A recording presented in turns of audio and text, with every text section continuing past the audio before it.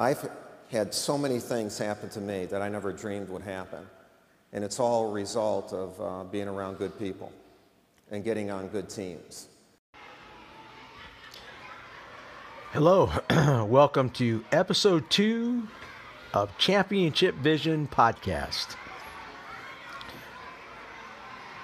On this episode, we're going to be talking to Coach Pete Aycock, legendary Coach Pete Aycock. 23 seasons as head coach, 460 wins. Appling County boys basketball coach. He had 3 region titles. He had 3 Coach of the Year awards and a record of 143 and 22 at Appling County. At Monticello High School in Mississippi, he had 4 district titles, 3 Southern Mississippi titles, and 180 wins. Cathedral Academy in Atlanta, 108 and 29, 3 region titles. He also coached at Drones JUCO College, won Coach of the Year honors and regular state title and team scoring title.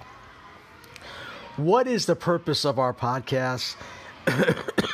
Championship Vision is about impact and sharing with fellow coaches. I will divide the podcast into what I call my Super 6 questions. Each question is specifically designed for that guest based on their coaching experience.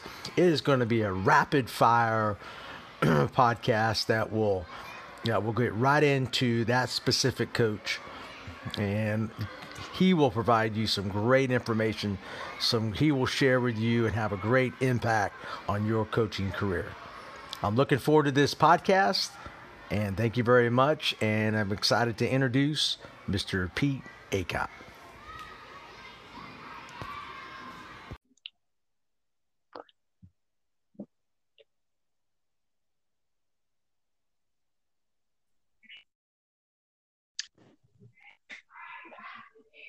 Coach.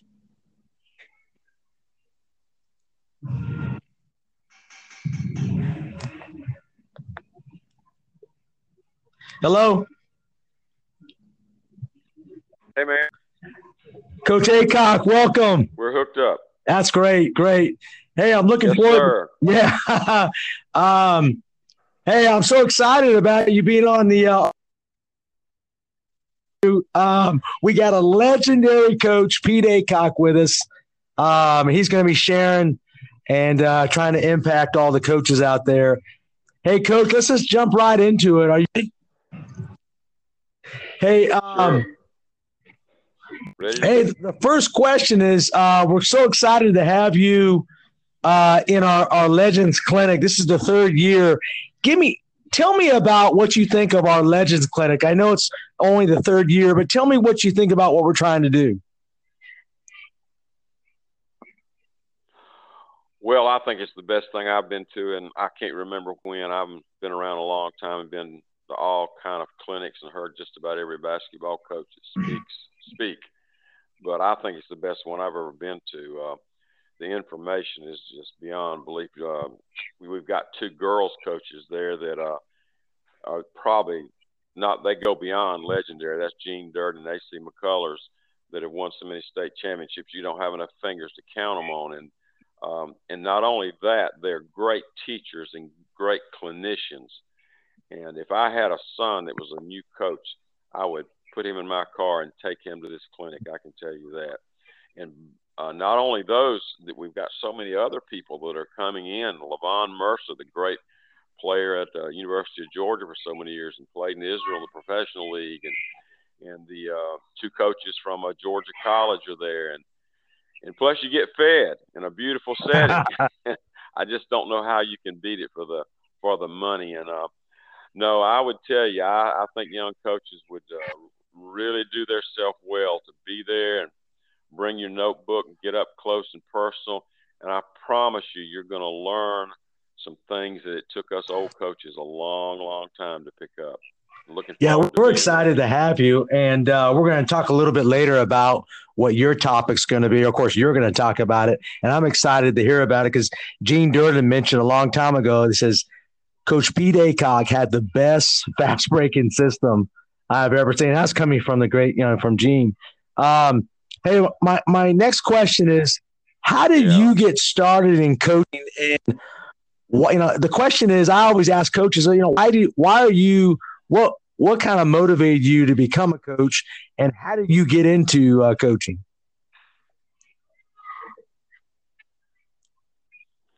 Right. Well, I'm going to tell you, but you're probably not going to believe it, okay? I was a young man, and I had just dropped out of college, and I was drafted, had already taken my physical, and they sent me home for Christmas and said in January I would be headed to Vietnam.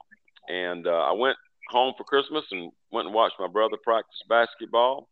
And his coach, Coach Price, I don't know, I just got to know him, and about after the third day of practice of me just observing, he just walked over to me and said, "Would you like to help me coach?"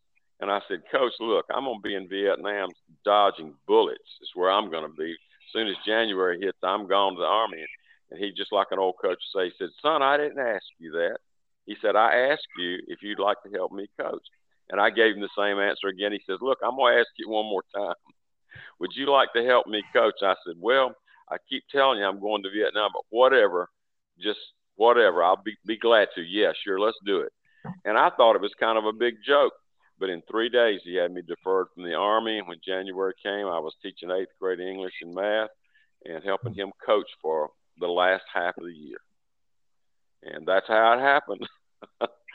But I had already been coaching since I was 14 years old. I had my own baseball team. I had an adult there supervising, but I was a coach of my own baseball team there. And so it was just kind of always in me. And I always admired coaches and school principals and preachers and things like that. And my daddy was a great, great basketball player in high school. In fact, in 1940, he scored 44 points in one game. And, back in those days, you could play 3 games and not score 44 points.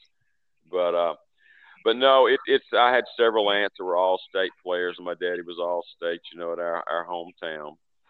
But that's how I got into it. It's almost like it was the finger of another force. I had some influence in that, but he got me, and I was there. And the next year, he became the principal. Yeah, it's so interesting how coaches become coaches. I mean, it's almost like everybody thinks they've had all this training and so forth. A lot of your greatest coaches, it's almost somebody influenced them, and that goes to my next question: is what is one coach that had the most influence on you becoming a coach?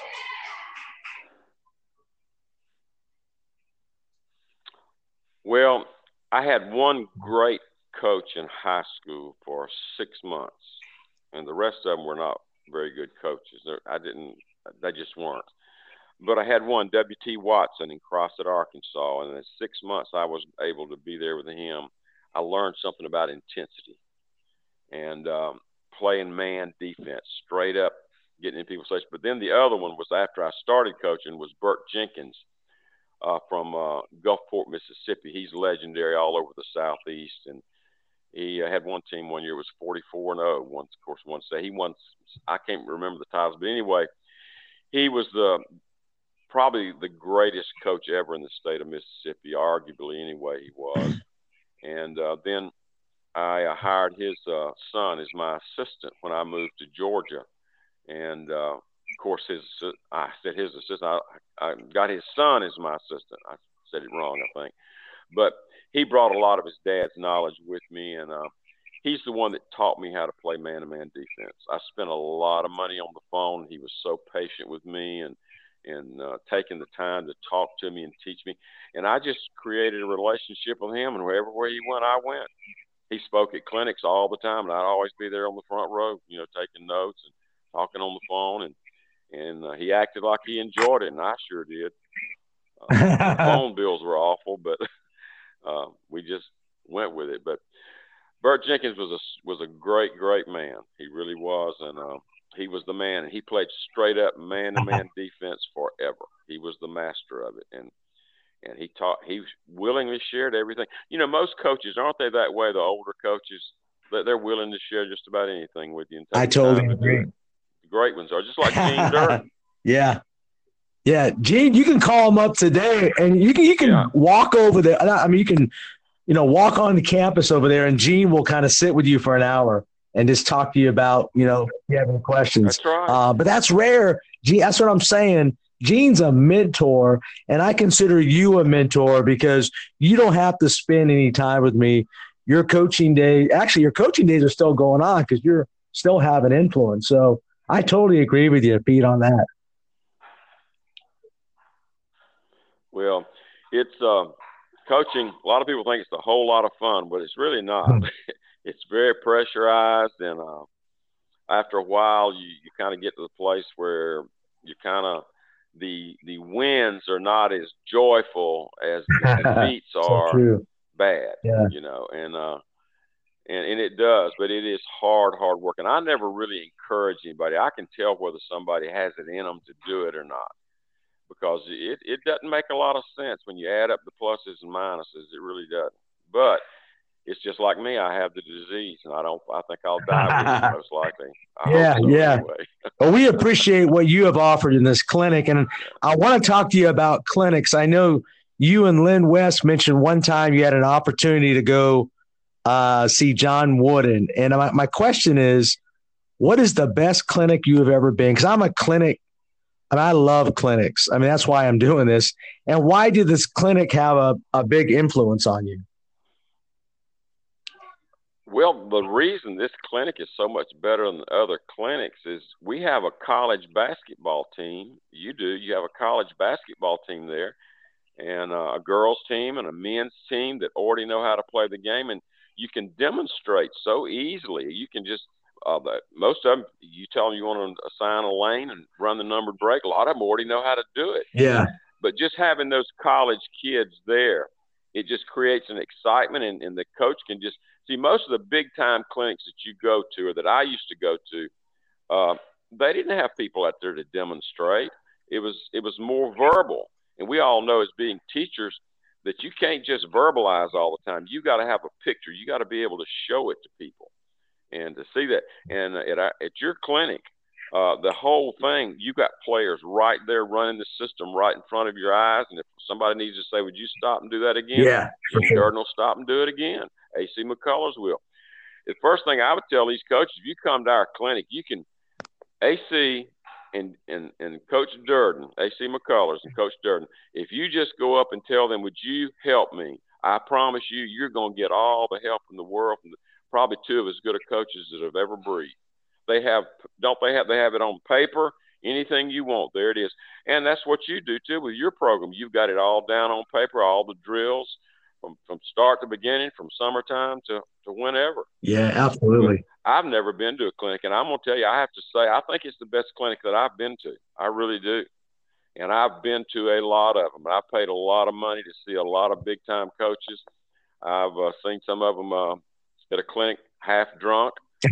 Here we pay all this money to come down, but no, one time I went to I guess the one that influenced us the most was Lynn West, and I went to a clinic over in Alabama, and I even forget where it was, to be honest with you. But John Wooden was speaking there, and there was no demonstration. He was just talking, and he made a comment that he said, when this is over now, he said, I'm going to get me something to drink and go to the restroom here, and he says, I'm going to be at such and such a place over here in the hotel, and if anybody wants to come ask questions, I'll be there and answer questions as long as you would never think John Wooden would do something like that. You think you'd have somebody escort him out of the room. No. And so Lynn West and I, when he said where he was going to be in 5 minutes, we just took off in a sprint almost, just to get there, to be the first ones there. And we did. But what I learned is that from that experience right there is that everybody is not that concerned about learning. Because Lynn West and I think it was either 2 or 3 other people is all that showed up. Wow. And here you've got arguably a lot of people, even some football coaches, they'll still tell you that John Wooden's the greatest coach that ever lived. No doubt. And here he's going to present himself to us in a session to ask any question that we want as long as we want. And we stayed there for a long time, just talking basketball and everything else. And I think he would have stayed there all night long if we had wanted to. And Pete, don't you? But I hadn't forgot that. Yeah, I remember that to this day. Of course, you mentioned that even at Lynn's funeral, and I thought that was unbelievable. And how many coaches, John Wooden, that's from what I hear about Coach Wooden, he was so approachable. How many college coaches are approachable today? I'm going to tell you very few. I mean, Not many. seriously. They don't want to. They see high school. They do. They see high school coaches as wasting their time, unless you're a kind of a big time AAU coach now. Then it's a different story. And I don't. But I found the great ones are givers. Yeah. Like a Gene Durden. Until the day he dies, and A.C. McCullers. A.C. McCullers is going to come to the clinic with a suitcase full of paperwork that he's put together, stapled together, and the whole program is there, so he can just put his whole program right in your hands. Yeah. And nobody's won more games than A.C. McCullers. You're right. Did you see the suitcase he had with all that paperwork in it? Oh, no He'll doubt. pull this back. Here's my press right here. Here's how we teach man-to-man. This is how we get the ball to the post. Yeah. And that's why I don't think you can afford to miss this clinic. And it's in a beautiful setting. It's a beautiful gym. And again, having all those players there with their coaches to whatever a coach wants to run, you can run it full speed. And everybody's right there up close and personal. And I think that's the best clinic I've ever been to be honest with you. Yeah. But the experience with John Wooden was a special thing. Coach, what do you hey, let's talk about your topic, because that's what I'm hoping people that are going to be listening to this will come to the clinic, but your topic's on press offense and fast break. And to add to that, what are some of the drill? How do you teach it? Personally, for me as a coach, how do you teach it to your team? Right.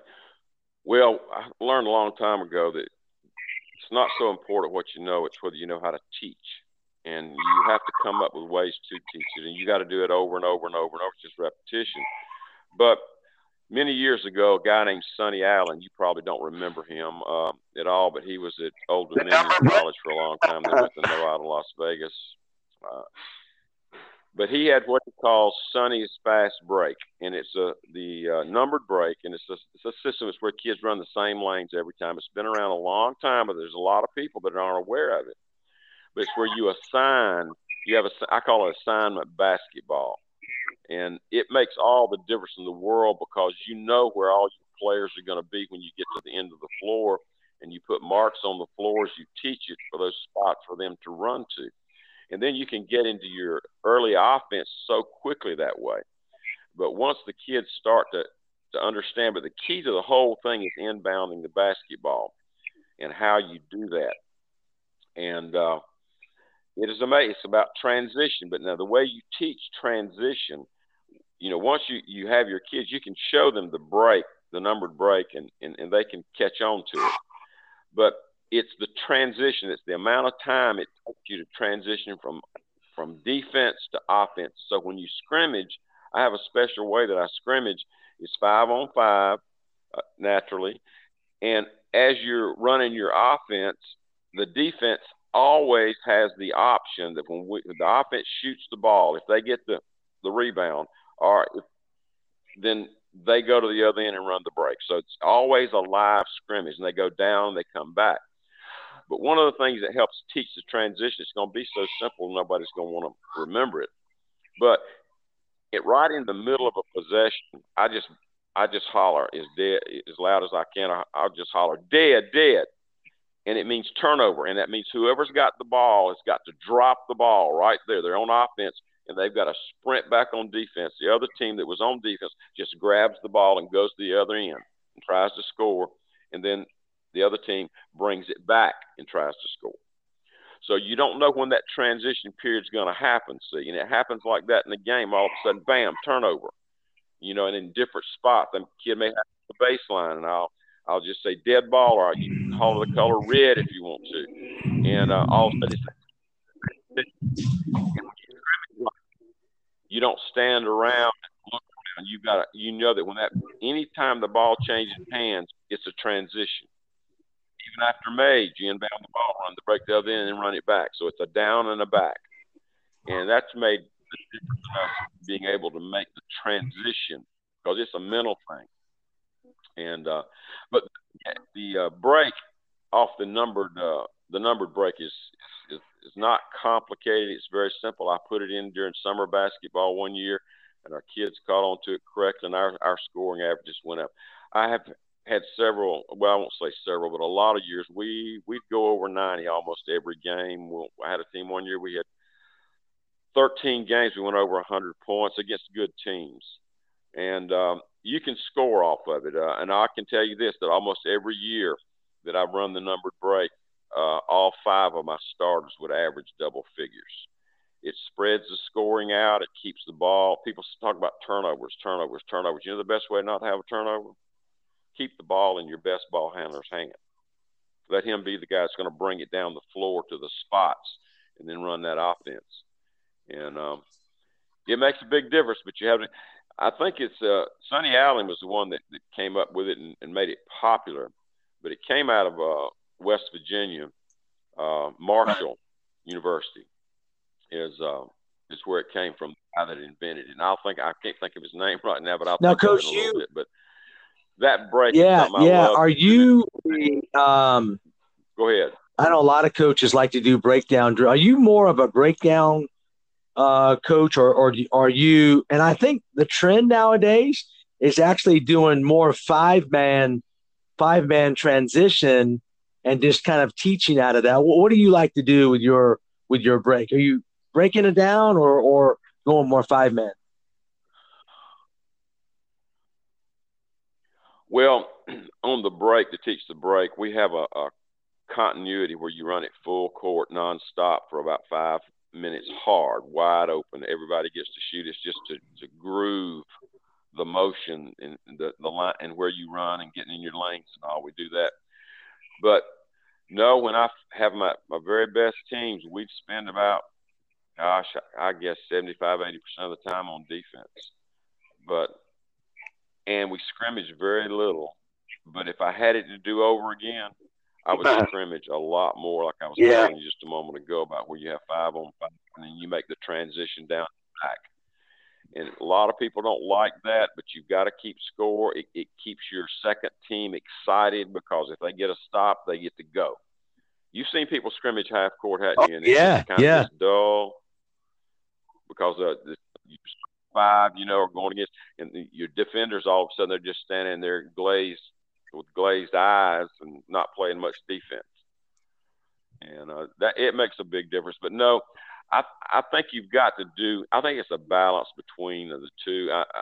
Gene Durden uses the term grind, that you've got to learn to grind. And see, I didn't do that as much as I should have. If I had to do over again, I would have what I call grind time. That's where you get half court and you're going to make 4, 5, 6, 7, 8 passes and you're going to run that offense and you're going to grind it out just to show your team that you can do it. Because when championship time comes, you better know how to grind or you're not going to win. Right. Because teams are just too good. And I would the way I told you Sonny Allen about was that he did the whole thing was him. He scrimmaged constantly the whole practice. Taught off of full court scrimmaging constantly. And he averaged in the 90s. Yeah, there's something to be said about it. I think some people about believe is right. If you're a drills coach, man, that's what you got to do. I do both, but I see more and more coaches going more 5-man. See, more 5. Oh, they are. But I think a lot of times, you've got to have a dozen or so drills that actually happen in the game. See, the guy at Arkansas, Nolan Richardson, he called it 40 minutes of hell. People thought that was just saying, well, that's how it was going to be that bad when you played him. No, he had a 40-minute period every day that never changed. And it was just about 8 to 12 drills that were just tax you, Yeah. And I think you got to have drills as a part. But you've got to and grind, and you got to teach. And the kids like to scrimmage. So it's a battle because the scrimmaging can get away from you. But I know this: if you play great defense with vicious hands and rebound, you're going to probably be in. Let me ask you. you, But yeah. that break was nothing like it. Let me ask. And you mentioned if you had to do it again. My next question I'm going to ask every coach on our podcast is what is one thing, if you had to start today, learning from your past, what would you do differently today than what you did in the past?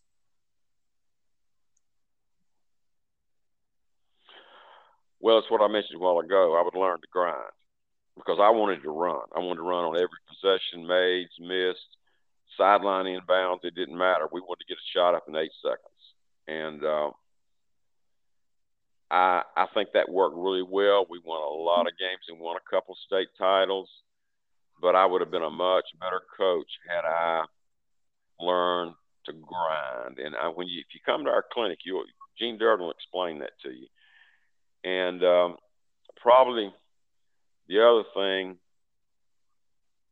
well, I think that's the main thing right there with me is just that learning how to play. I guess you could use the term play slow because they're going to force you into it. They're going to force you. Well, you don't have much talent there where you are. Don't you force people into playing slow? I mean, if they can't grind, you're probably going to beat them. And it does. And you've got to do that when you've got people that are bigger and stronger and faster than you. But I never learned how to do that. I really didn't. But I would learn. And the other thing I did that was so bad is we kind of thought that if anybody played zone, you weren't really a full-grown man. You were just kind of a average. And zone was a pejorative, so to speak. And I never learned much about it. We ran the same offense against the zone. We did a man-to-man. And we won with it. But I think it really hurt us when it came grind time.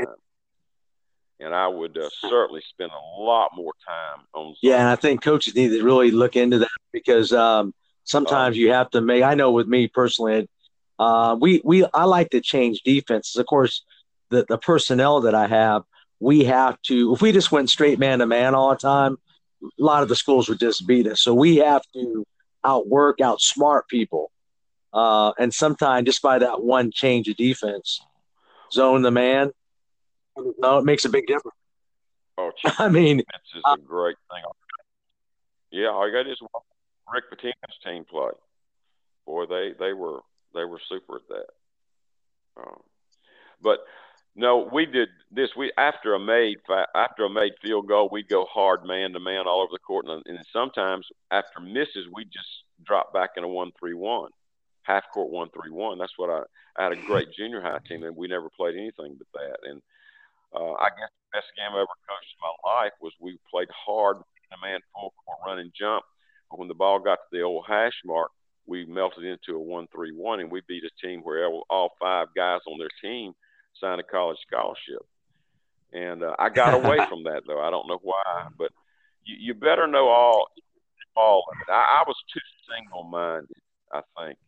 If I had it again, I would be more balanced on defense especially.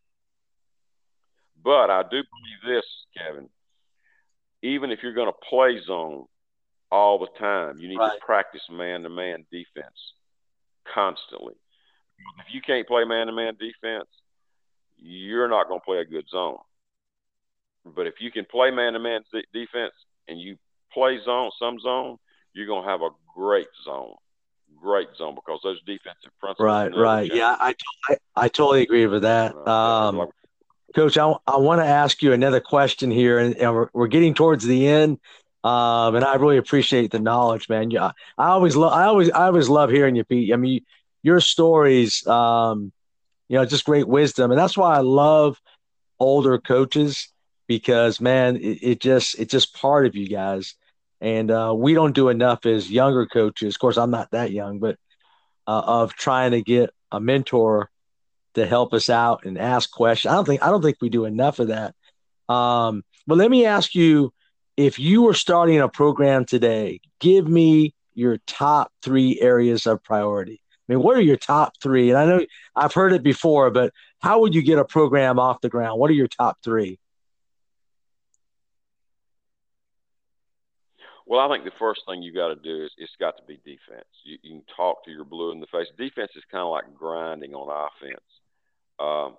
If you can't do it, you're going to you can beat a lot of teams just by running the break like I like to run it. You can just beat them offensively. But when it gets championship time, tournament time, you better be able to do other things besides what you love to do. And one of them is just simply being and you can be a great defensive team and not have a good team. It's the great equalizer. And it's got to be aggressive. When talent is equal, usually the most aggressive team's going to win. But most people do not take the time to learn how to teach man-to-man defense. All you got to do is go up and watch the University of Virginia play 4 or 5 games, and you can see all the principles there.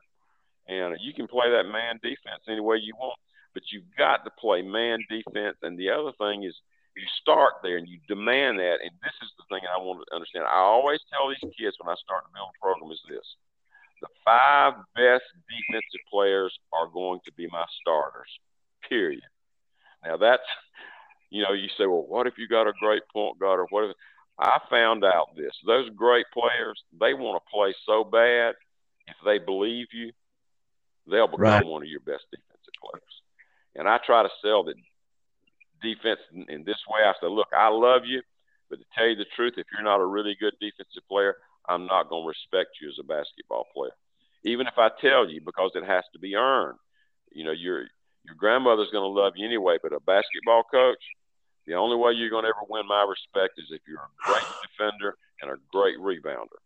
And rebounding is diving on the loose balls, taking charge, and those kinds of things. But I think if you can sell that to them, that the 5 best kids, 5 best defenders will be the starters, you will never regret doing that. And when you teach defense, you got to work on quick feet and vicious hands. If you don't have vicious hands, you're not bothering anybody. I always love to play against somebody that kept their hands just out and not moving. But boy, when those hands start flashing, the whole game's changing. And the other thing when you're teaching defense in your program, when the guy picks the dribble up, your guy has got to his armpit on their nose, because you can't let people make great passes. Every pass has got to be made hard. Even if you're going to sag the defense behind them, the guy on the ball has got to step up and try to get the guy to pivot a little bit away from the basket. Those are just the things right there defensively that I think you've got to do if you're going to have a great program. And there's a lot more to teaching defense than just those things, but that's where you start. But if they believe with all their heart that the 5 best defensive players are going to start, and rebounding is part of defense, you'll see you'll play at a high level of intensity. And it gives your guys hope. All I got to do is be a great defender. Right. It just takes effort. Takes great effort. And I think everybody's capable of being a solid defender, not a great defender, because there's some lateral athleticism involved too. Right. What's your secondary? You say you would start with second priority. Well, it's hard to say because all of them. The second thing is getting back on defense. See, if you go out to the parks and recruiting, I played coach at junior college, and I can tell who the winners are when they're playing outside on the outdoor courts. It's the ones that get back on defense and the ones that rebound. The rest of them are just waiting for the ball to come to them. But if you don't get back on defense, a good team, if you don't get back on one of my teams, you're just going to get beat. People that play and really run the break right. But if you'll watch, one of the things they do in the pros, you watch even their big guys, when the ball is shot, when they shoot it on the offensive end, what do? I mean, they literally turn around, and most people don't even go to the offensive boards on the pros. They maybe have one guy that goes, but the rest of them turn around and they sprint back as hard as they can. And the reason they do is because you're going to get beaten the pros if you don't get back. And so you've got to teach getting back. You can't just get out there and holler, get back. I have a drill that and what do you do? Yeah. I'm sorry. Go ahead. I didn't hear you. Go ahead. Yeah. No, I'm just saying you've got to have a way to teach getting back on defense, and it's in one of the drills that I run, uh, because it's such a critical part of the game. It's getting back on defense, and if you get back on defense, you beat and you win the rebounding war, and you play great man defense, whether it's sagging man to man like the University of Virginia, or whether it's pressure man to man. I'm telling you, you're going to be in most every ball game, and you'll get back in ball games that way too. But you got to get back on defense, and it's going to be, and whether your kids do it or not, it's going to be how important it is to you. If you don't get angry when they don't get back, then I'm telling you, they're not going to get back. If you don't take them out of the game, if they don't get back, they're not going to do it because it's hard. It's not a lot of fun to it. Right, for sure. But you got to demand it. You really do. But that's the other thing that I just emphasize. But again, it's not what you know; it's what you emphasize that counts.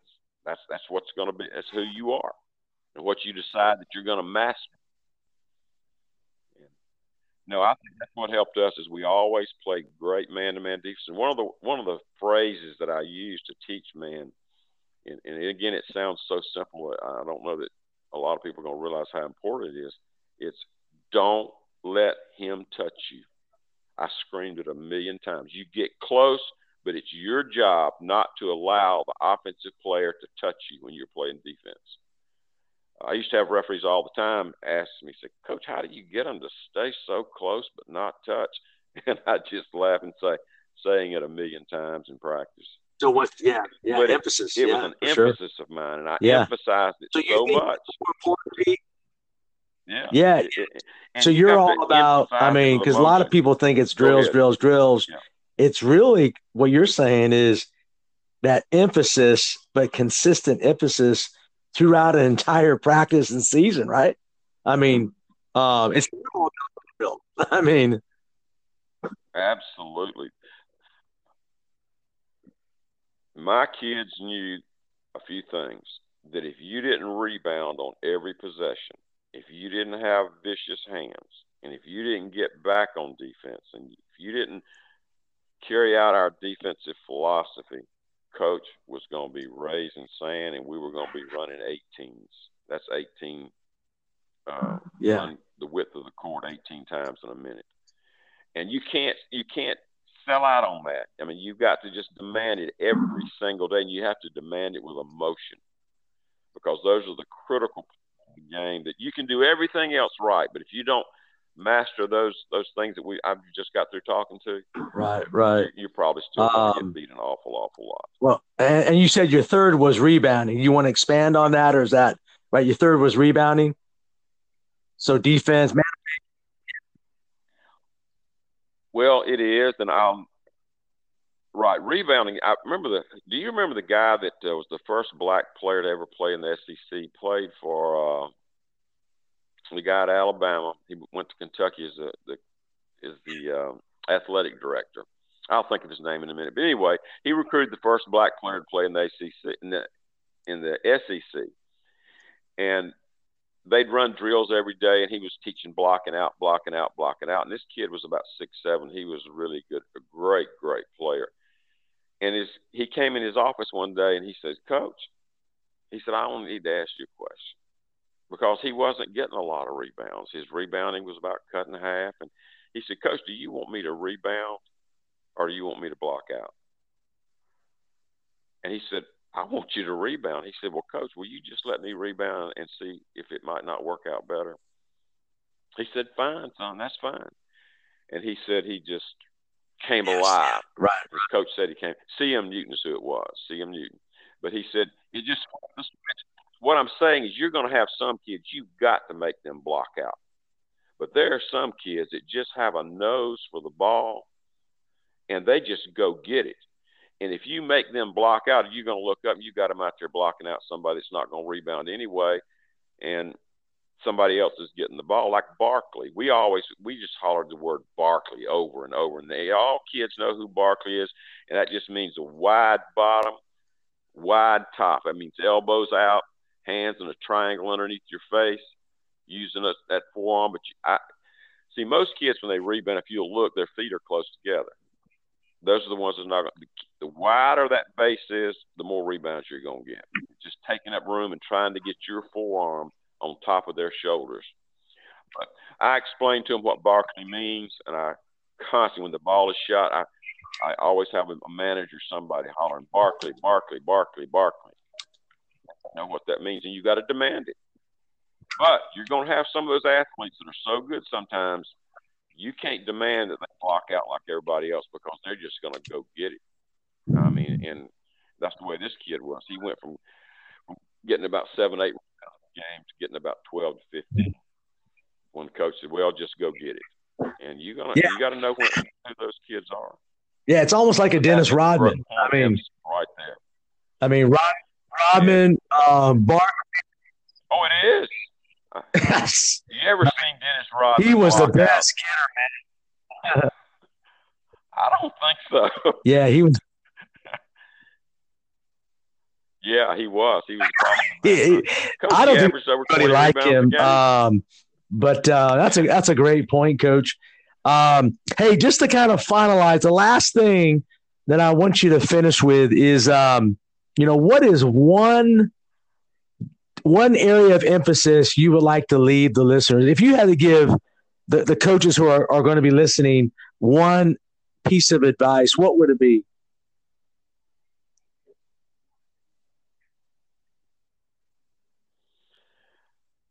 Learn how to teach shooting.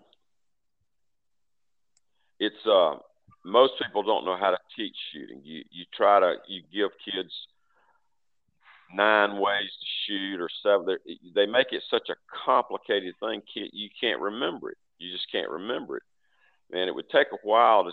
But I just use bird feet, shot pocket, rainbow. That's it right there. I look at this. The moment that ball hits their hands, I look at their feet. I look at the ball in the shot pocket, and do they make the rainbow the proper arc? And bird feet, your feet are on a 45-degree angle, just about a 45. If you ever get a film and watch Bird's feet when he shoots. And that shot pocket is right under the right eye, of course, with the elbow in. And you just got to make them start out every practice also bouncing the ball with one hand, catching it with one hand, putting it under your right eye, and shooting the ball with maximum arc, just with one hand. And it will bring that elbow in. But most coaches can't touch it. And the other thing with shooting is this. It's all about confidence. I would take every player and tell them, say, look, I'm going to tell you what your winning shot is. And when you're open, you shoot it. You don't have to look to the bench, and I would give every player their shot. And I said, if you got it, you better shoot it. And one of my first things I do in practice, one of my great shooters, he passes up a good shot, I have a fit. I holler at him. And I said, buddy, you better never pass up another shot like that. And I would tell him that a missed shot is my responsibility because we haven't worked on it enough maybe. But if you miss, and this is another thing that I pounded in their head, if you miss 5 shots in a row, it just means you're going to make 5 keep their confidence going. And I'd make comments like, oh, absolutely. See, that's why there was a kid that played for Tarkanian one time. He recruited the #1 player in the nation, brought him to Long Beach. He was a 6'4" guard, and he averaged 40-something points a game. And he just all of a sudden just started dwindling away. He got down to where he was only scoring 12, 14 points a game there. And Tarkanian said, all of his staff said, what in the world's wrong with this kid? And they called him in. And Tarkanian told him, said, son, you averaged 44 points in high school. And he said, during the practice, my gosh, you're lighting it up. And all of a sudden, your shooting is just gone. It's just almost like you can't shoot anymore. And this is exactly what the kid said. He said, Coach Tarkanian, I could always shoot a ball from the time I was 6 years old. He said, I just can't shoot for you. And Tarkanian said, what? He said, Coach, that's right. I can shoot. I can still shoot. I just can't shoot for you. He said, why? Why? He said, Coach, because every time I take a shot or every time I miss a shot, if I miss 2 in a row, I look over at the bench over there, and you got a frown on your face, and all your assistant coaches got their hands up in there like, what in the world? Like every time I miss a shot, the world's going to come to an end. And he talked on. He said, Coach, he said, I'm just telling you, I just can't shoot for you. And he talked, and he looked at him. He said, son, that's going to change. He said, I had a meeting with my coaches. And I told them, if anybody getting a smile when he misses, I'm going to fire you. I don't think that's what he exactly said. But he flipped the script, and he says, we never, ever were anything but positive. Again, if a kid misses 3 in a row, he's just going to make 3 in a row. And he said, from that day, he said, son, I'm going to promise you something. You're going to shoot the ball X number of times a game. I don't care what happens, and nobody's ever going to say one word to you about a shot. You understand that? He said, your missed shots are my responsibility, okay? You don't worry about it. And all I want you to do is look me in my eyes and tell me you're going to shoot it. And Tarkanian said the whole thing flipped in just a matter of 2 or 3 days. Just because of it. And he just went back to being his old self. And I learned from that quickly. This game of shooting, I've always had great shooters except at one program.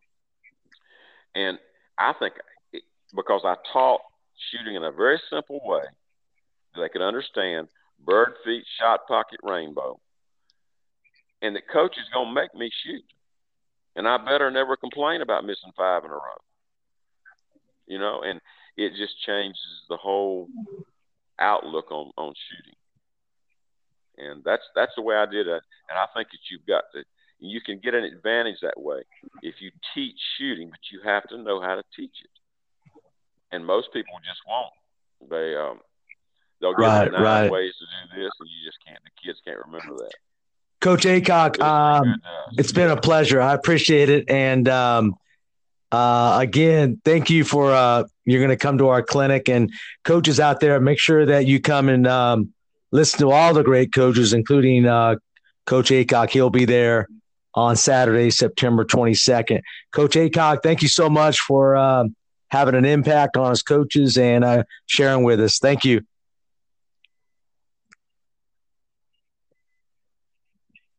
Honor to speak with you. Thanks, Coach. Speak with you. Thank you so much. And we'll see y'all at the clinic.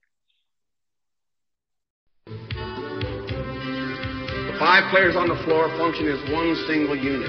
Team, team, team, right? No one more important than the other.